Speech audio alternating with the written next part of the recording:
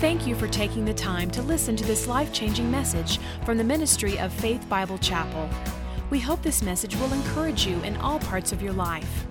At the end of this message, you will hear more information on how to contact our church family, as well as directions for you to visit us for any of our worship services. Until then, join us for the service in progress. We're going to continue, so are you with me? This is our last time together on the subject of transformation, change, being transformed. And so Jeremiah chapter 48 and verse 11, let's remind ourselves of our kind of a text that we've been using, but it says a lot. Jeremiah 48 and 11.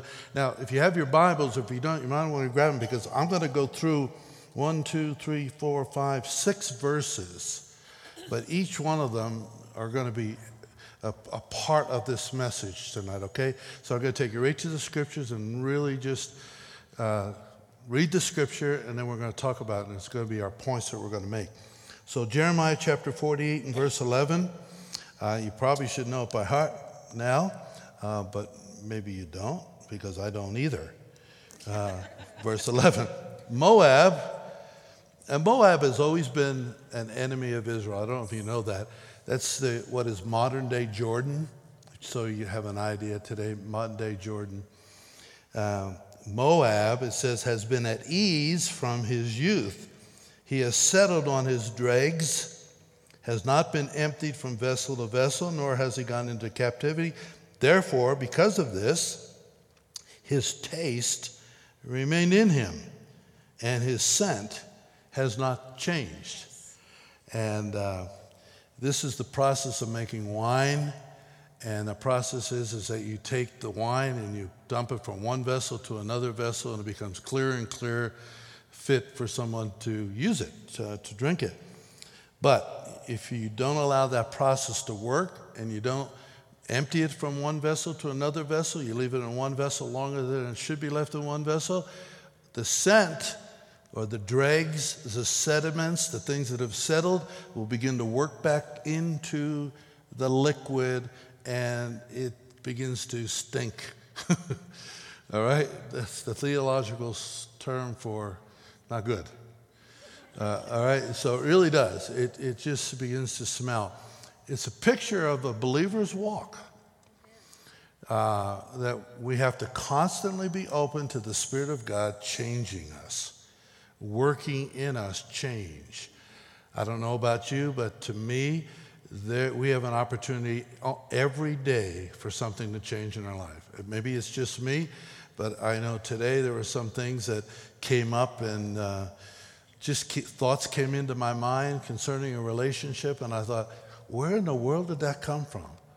I shouldn't be thinking like that about this person. It doesn't matter what they did to me. I should not be thinking that way. Has it ever happened to you? You know, so what do you do with something like that? God, first of all, I'm sorry, forgive me. It shouldn't be that way, but I want to change. I don't want to be thinking that way. Now, if I did not do that, and I allowed, again tomorrow, maybe to think a thought like that, or maybe skip a day or 2 days and it's still there, guess what? I begin to stink. In other words, old attitudes are there, and I don't want that. I want people to see Jesus. I don't want people to see me at all. Okay, that's our verse. Amos chapter 6 and verse 1, it talks about Zion being at ease. Let me read it. Give me time and be patient as I turn to these, but it's not coming up there. Oh, it is. How in the world did you get those? Good job, man. Man, these guys are ahead of the game, more ahead of it than me. Amos 6:1, woe to you who are at ease in Zion. I'll just stop right there. Woe to you who are at ease, again, in Zion. That's a warning to us. We can't afford to get in a comfortable situation. Not a comfortable where God doesn't want us to enjoy a particular time in our life. That's not what this means at all. It says, woe to you that are just, kind of like become what you ought not to become. All right, let's see how good we really are. Judges chapter 16. Boom. Modern technology. Judges chapter, out of the Amplified. she made Samson. Now, this is a picture. Samson was a judge, was called to be a man of God, to really stick out and commit himself, concentrate himself to the Lord. And listen, you could say he started out well, but there are a lot of people who started out well and they didn't finish well. And a lot of times you got to go back to this. Where did they settle in? Where did they settle for less than what God wanted out of them? And that's a good question for us, is it? Where have we settled? Or God, keep me from settling. So Samson was being lured. He was being tempted by this woman. Not all women do that, and I won't get into that area at all. She made Samson sleep on her knees, and she called a man and had him shave off the 7 braids of his head. Then she began to abuse Samson, and his strength left him. She said, "The Philistines are upon you, Samson." He awoke, get this picture, he woke up, and guess what he was thinking from his sleep? I will go out as I have time after time and shake myself free. In other words, he felt, hey, I could do what I've done before, dozens of times. I had the strength just to, chase the enemy away, be victorious. But what happened to him?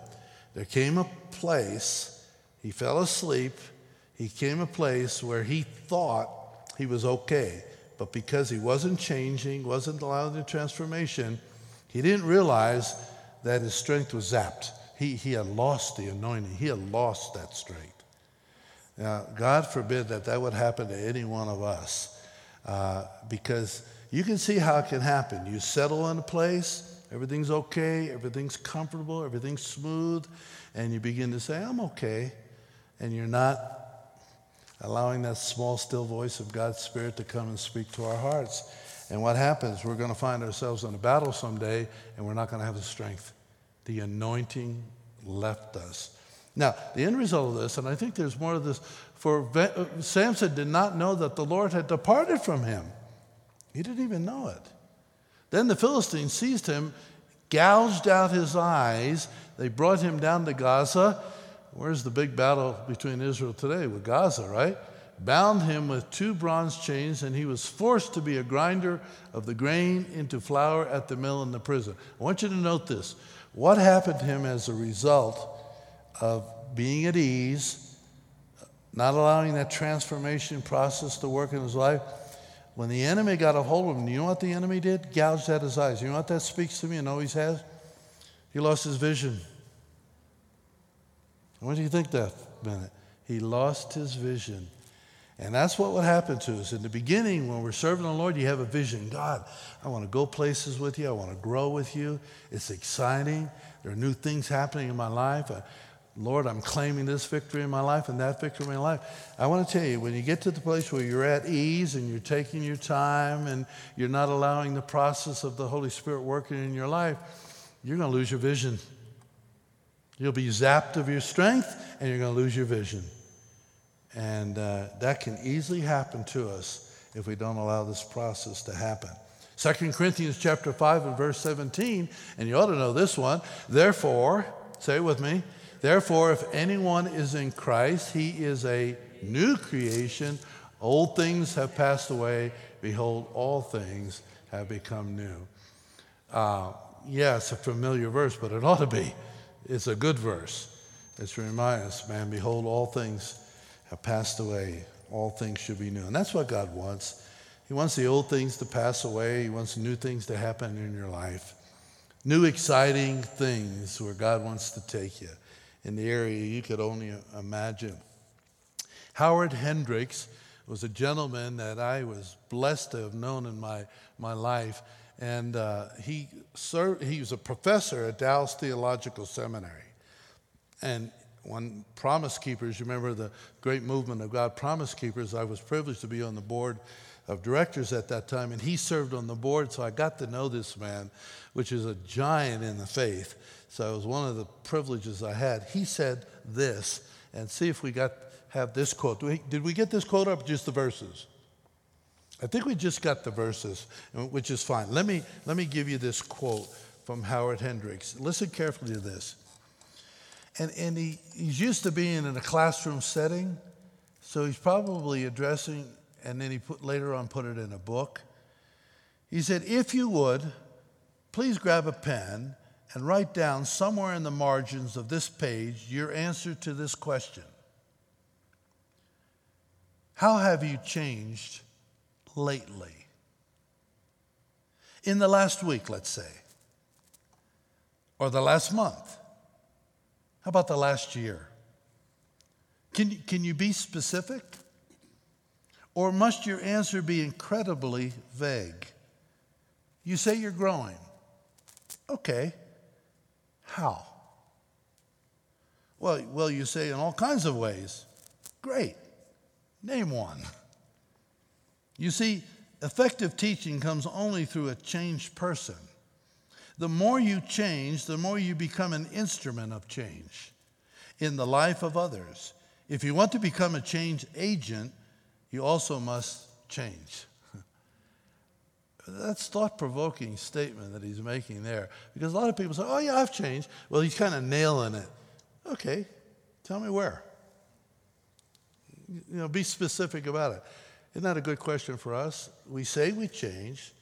We say, I agree with that. Amen, that's right. Okay, let's take a real look at our lives.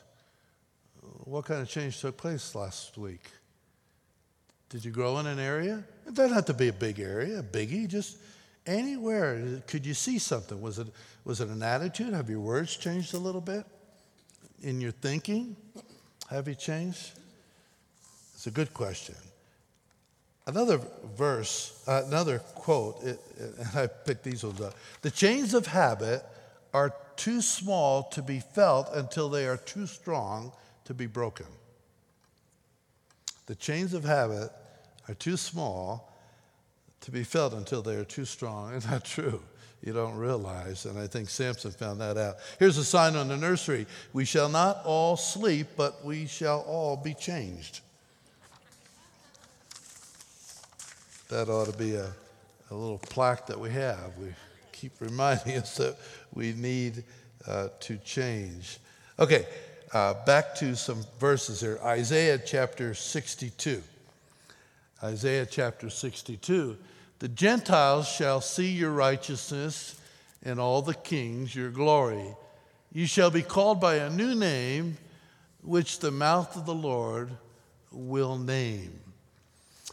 I bring this up because I'm going to tie it to a couple other verses, but the point I want to make here, you shall be called by a new name. Whether you know this or not, and I'm going to show you scripturally how this works, what God is working in his life is he wants to give you a new name.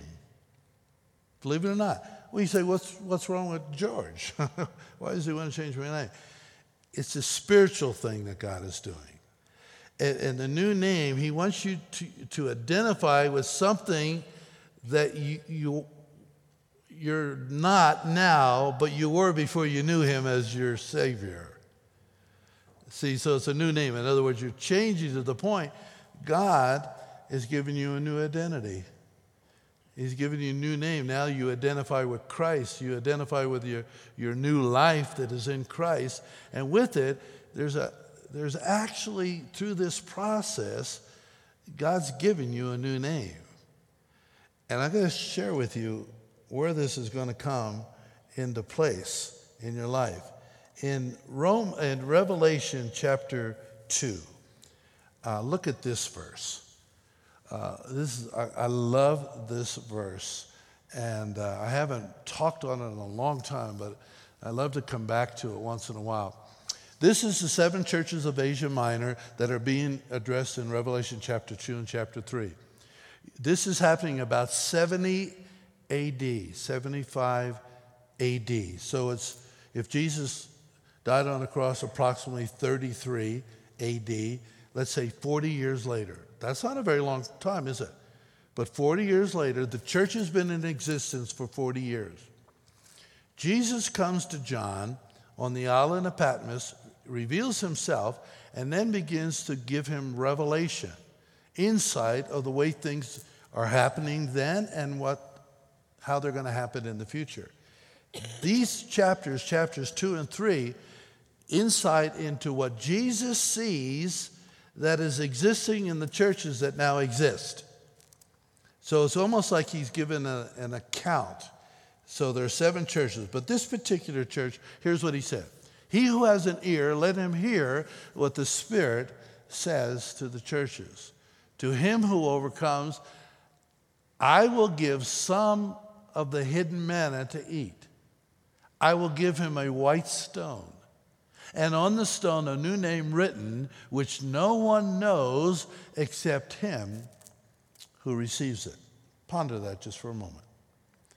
Now, the first reading of this, you would think, wow, obviously this is not something in our modern day we would understand, so maybe it's just some allegory or something that God is doing. No, there's more meat in this one particular verse than meets the eye. I want to tell you that right now. And let me go through it. First of all, he's talking to people who are really going to be overcomers. Now, to me, the greatest of overcomer, and it takes more courage, is for someone consistently allow the Holy Spirit to change them. Because in order for that to happen, you are consistently going to the cross and dying to the old and dying to self.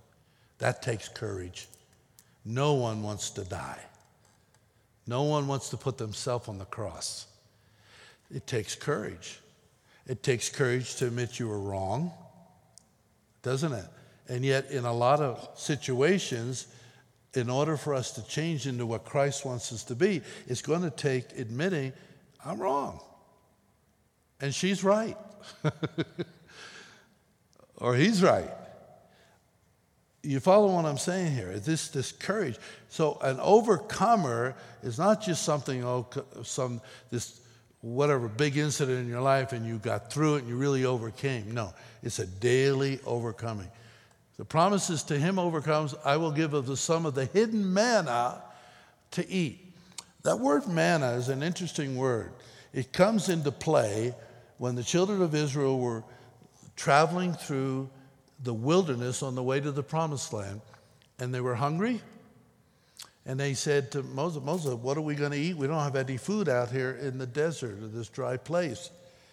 And then God had given a promise. And you remember the next day they woke up and they came out of their tents. If you could picture over 1 million people coming out of their tents, and they see this white-like substance sitting on the ground, sitting on the bushes, sitting on their tent. And the first thing they said was the Hebrew word for manna, which means, what is it? They just simply say, what is it? That's what it means. Extended understanding of that, what's this for? How come? So you could put questions like, how come? What is it? What's it for? So they were questioning because it was new to them. So we know manna as bread, right? Because we associate it with, well, this is bread from heaven. That's what they ate. This is what sustained them, nourished them through the wilderness. But it started out with a question, what is it? Now let's go back. To him that overcomes will I give to eat some hidden what fors? How come this happened in my life? What was that all about, God? How many have asked some questions like that just in your journey with the Lord? Come on. That's a natural thing. God, what's going on? Why is this happening? What is that?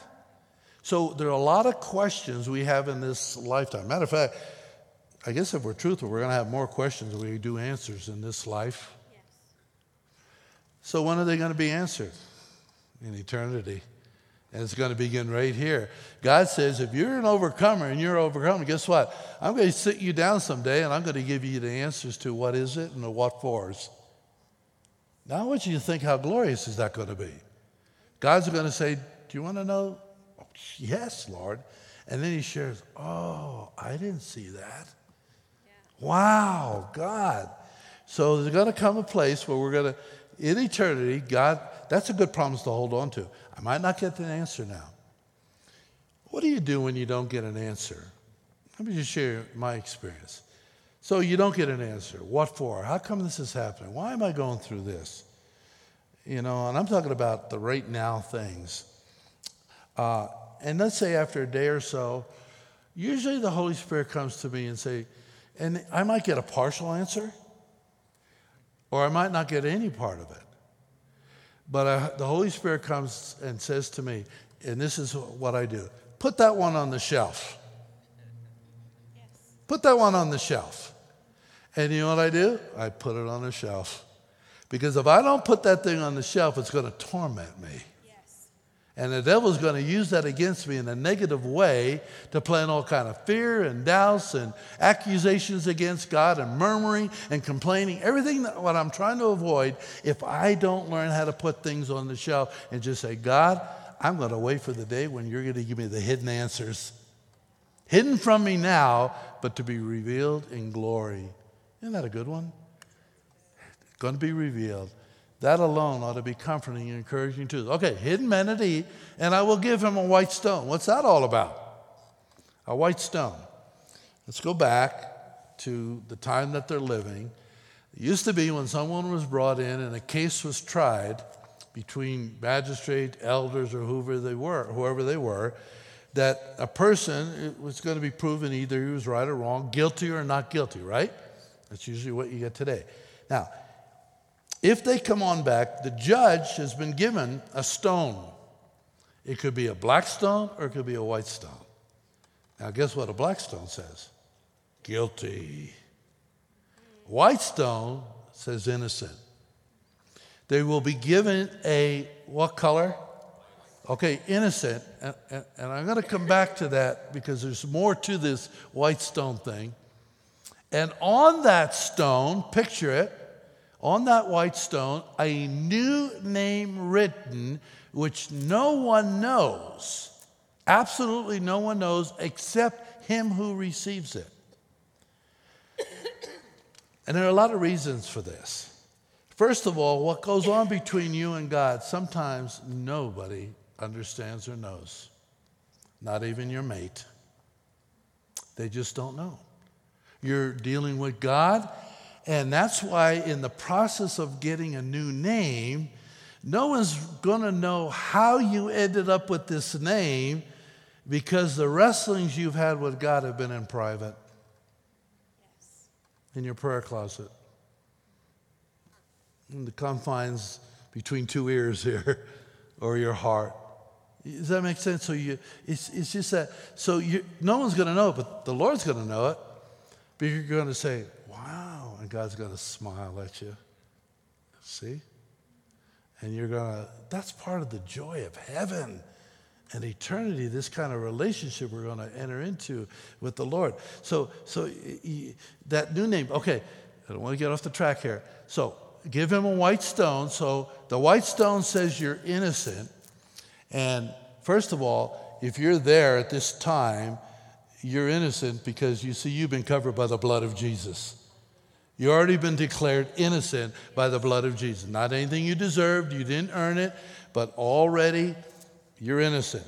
You get a white stone, you're innocent. But the important thing here, the bigger part of this, is in that stone, a new name written, which no one knows except him who receives it. So on that stone, now follow with me. In that stone, that new name of yours is going to be written. Lord will hand it to you and you'll look at it. Wow. And I believe at the same time, God's going to bring revelation and your mind is just going to be thinking, well, how you ended up with that stone. Now, is this an unusual thing to get a new name? Follow the Bible.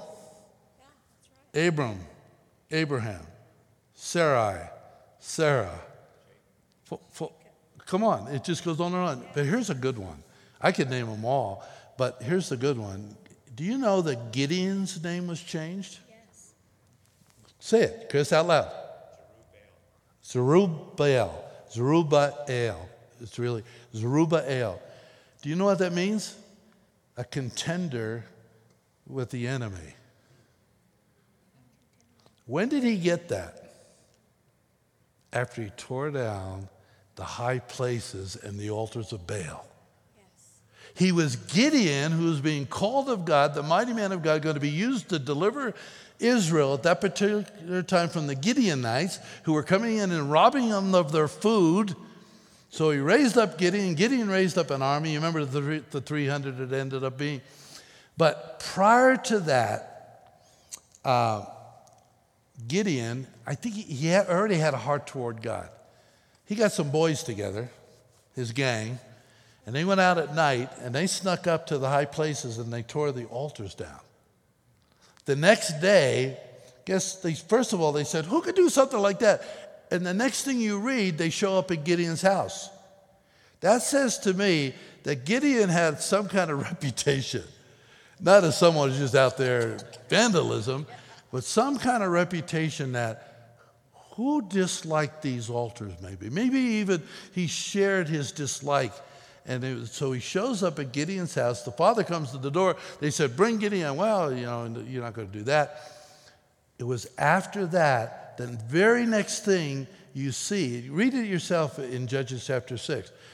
His name was changed to Zerubbabel. Isn't that something neat? So everything in the Word of God has some meaning, which will take us even into Revelation here, where a stone would... Now, can I add something to here that I can't totally prove scripturally? You say, where's he going with this? I can't totally prove this. In a way I can, if I had time to sit down with you. See, the Bible indicates in a way that there are going to be some people that are going to receive stiffer judgment than others. There actually talks about, and we'd have to have time to go through this, but stiffer judgment. In other words, hell is not, there are going to be stiffer judgment. And I believe it's like when you talk about the Hitlers of this world, a stiffer judgment. Simply because, and others, stiffer judgment. But I also believe heaven is a place where there are going to be different rewards and levels. And you say, what do you mean? We're all going to be the same in heaven. I don't agree with that. Now, will one individual know that it's different for them? No. Heaven's going to be a delight for them too. But here's what the Bible tells about what heaven and glory and resurrection will be like. Some will shine like the moon. Others will shine like the sun. What does the moon do? Reflects. The sun shines on its own. There are a lot of people that will reflect. They know Christ. They're in heaven. But it says that Joseph, his star is going to shine brighter than any of the other stars. Why? Because I think Joseph is one of those guys that's greater reward than most people. And if you look at his life, you understand why. Yes. What he went through. Okay? I think that this name on the stone is like an usher at a door. When you go in, they say, where's your ticket? They look at your ticket, and on there it says, oh, row 1, seat 20. Come with me. I think the name on it reflects the wrestlings and the life that you had. Joseph, the Bible doesn't show us a new name with him other than the one he got, the Egyptian name. That's not considered a new name. But Joseph, what he went through, even most people don't even realize. Can you imagine? Really, what did he go through in that prison, knowing he was innocent? What did he really go through when he was, all those incidents? What did he really go through? And yet in the end, he said, I forgive him, God. I mean, the spirituality of Joseph to be able to forgive his brothers and say, listen, you meant it from harm and God meant it for good. Yes. There was something big about that. Yes. It wasn't just that Joseph was a good man. There was something about his character that just outshines a whole lot of other people. I'm not saying that they don't have character, they're not good people. But I think you're following with me. There are just some people you say, man, I look at some people now and I say, I just know I could never get to that place. I'm thinking of one right now, Dave Newcomb, Cindy. Yeah. Dave Newcomb was Doug Newcomb's father. Dave Newcomb was an elder in this church. I learned to appreciate that man. He was my Bible college teacher. He help officiate at my wedding. We so respected and loved him. And when he left here, he worked for IBM, had a big job in the 80s. I mean, big, high up. God only knows where he would have taken him with IBM. He gives up this tremendous salary and everything to pastor a little Faith Bible Chapel in Janesville, Wisconsin. Yes. Because there was a little congregation that needed a pastor, and he went and pastored that church. I went to his house, and I ministered at that church.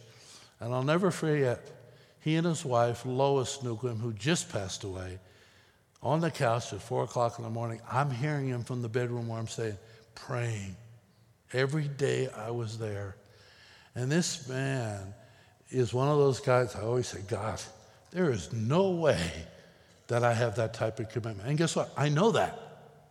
Now you say, well, why aren't you going to strive for that? I'll strive to do my best, but I know my limitations. I'm just not going to be there.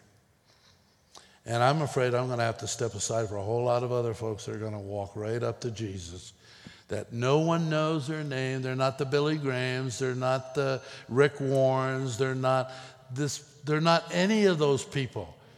They're that person who just wrestled it out with God, was faithful, was loyal, was holy, and they just lived their life, their spirituality between them and God. You kind of know what I'm talking about here? Wow. You know, so this name change thing.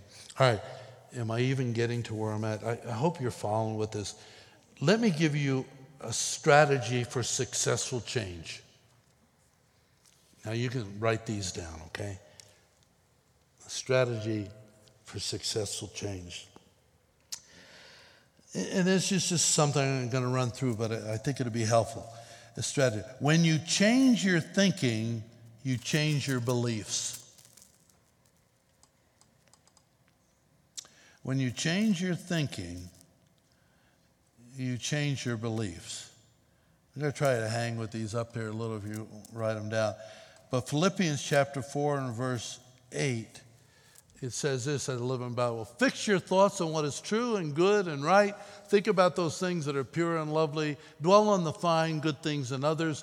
Think about all you can praise God for and be glad. Do you get this? It's thoughts. Think about pure things. Think about lovely things. Because this is what you begin to believe. This is what you believe in people. When you think some things about people, you begin to believe it about them. So when you change your thinking, you change your beliefs. 2, when you change your beliefs, you change your expectations. When you change your beliefs, you'll change your expectations. Let this verse help us. 2 Timothy chapter 1 and verse 12.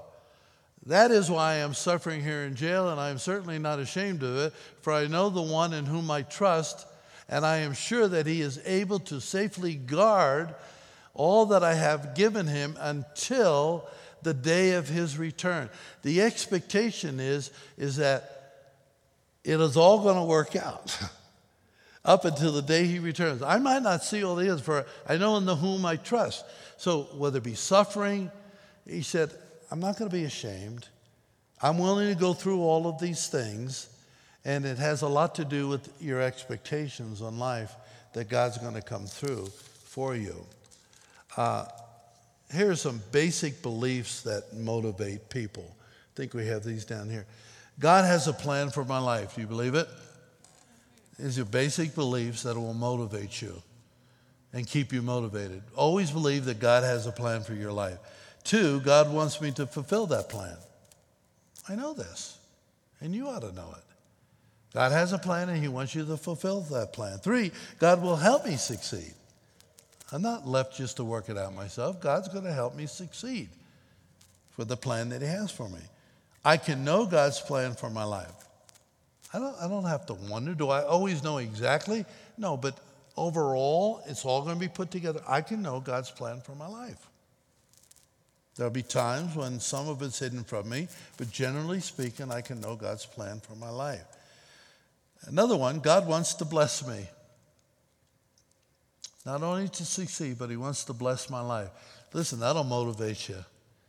You know, it could look pretty dark sometime, But if you know these things, and this one that God wants to bless us, I walk out of that door, God wants to bless me today.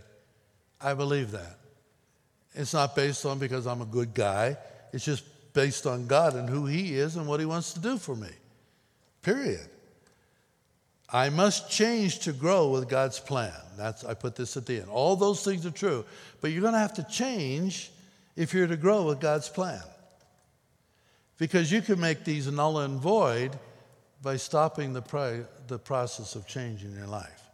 So all these things which are true, you can negate simply by coming to the place where you're not changing in your life. Because God's just not going to do these things. They're going to end up harming you if you just keep living the way you want to live. No, he wants you to keep changing. As you keep changing, look at Philippians chapter 1 and verse 6, a familiar verse. He that hath begun a good work in us, being confident, being confident of this very thing, he who has begun a good work in me will complete it until the day of Jesus Christ. I love this verse. It is one of my favorites. I have a lot of favorites, and I probably say that more than I should say. No, I try to be careful that there are some really favorite ones. This one, God, I'm confident that you started a good work in me, and Lord, you're going to complete that work. He didn't start something in you just all of a sudden say, okay, that was a good run. I got to go pick someone else that's down the road, and I'm going to run with them a little bit. No. He's going to keep doing that work. You got to be confident in it. A third thing here, when you change your expectations, you change your attitude. Hebrews chapter 11, verses 9 and 10 here out of the Living Bible. Even when he reached God's promised land, he lived in tents like a mere visitor, as did Isaac and Jacob, to whom God gave the same promise. Abraham did this because he was confidently waiting for God to bring him to that strong heavenly city whose designer and builder is God. You change your expectations. In other words, lift up your eyes. Expect something more heavenly. Expect something greater. And then your attitude will change. I hope you can see how this will tie with your attitude, your daily. My expectations, man, I got a better home live. So my attitude isn't, why don't I have a better house? Why did they skip over me? Why did this stinky attitude that no one wants to hear anyway? Right? Who really wants to hear it? Because they love you and know you and they're a family member, they might put up with it. They don't really want to hear it. Right? So, have a right attitude. Another one, 4 here. When you change your attitude, you change your behavior. So my attitude now toward life and other things, I'll behave differently. I will behave differently. Proverbs chapter 23 and verse 7. For as he thinks in his heart, so is he. Eat and drink, he says to you, but his heart is not with you. The part focus in on, for as he thinks in his heart, so is he. And this is the attitude and your behavior. It's as you think, that's what you're going to be in your heart. Okay, 5. When you change your behavior, you'll change your performance. Things will, if your behavior changes to what it ought to be, your performance level is going to change. Someone walking around with a bad attitude is not going to perform very well. Seriously. You know that on the job. People with bad attitudes, they're not performing to the level they ought to. They're not helping you. They're not helping the team. They're not helping the company. They don't help a church. I mean, nobody that has bad attitude and bad behavior. But if you have all those things, your performance level is going to go up. Yes. Simply because your attitude has changed for the better. 6th one, when you change your performance, you change your life. Your whole life begins to change as a result of it. And that's our goal, is that we end up like that. So, I can't emphasize enough how that the work of God's Spirit in our life is absolutely Not only is it essential, it is part of our following Christ. Okay? It is part of who we are in following Christ, is to change. So it shouldn't throw you. Sure, there are a lot of times God reveals something to me, either through a circumstance, a situation, or a relationship, that reveals something that I know is wrong in my life. It might hurt. I might be disappointed in myself. I might have to do some dying. But the end result will be is my life is going to be better. Not only here, but my eternal existence is going to be better for all these reasons. All right? All right. We hope that this message has spoken something personal to you. If you would like more information about our church family or service times, please call us at 303-424-2121 or visit us at our website, www.fbci.org. Faith Bible Chapel currently meets in our Family Worship Center, located on the corner of 62nd Avenue and Ward Road.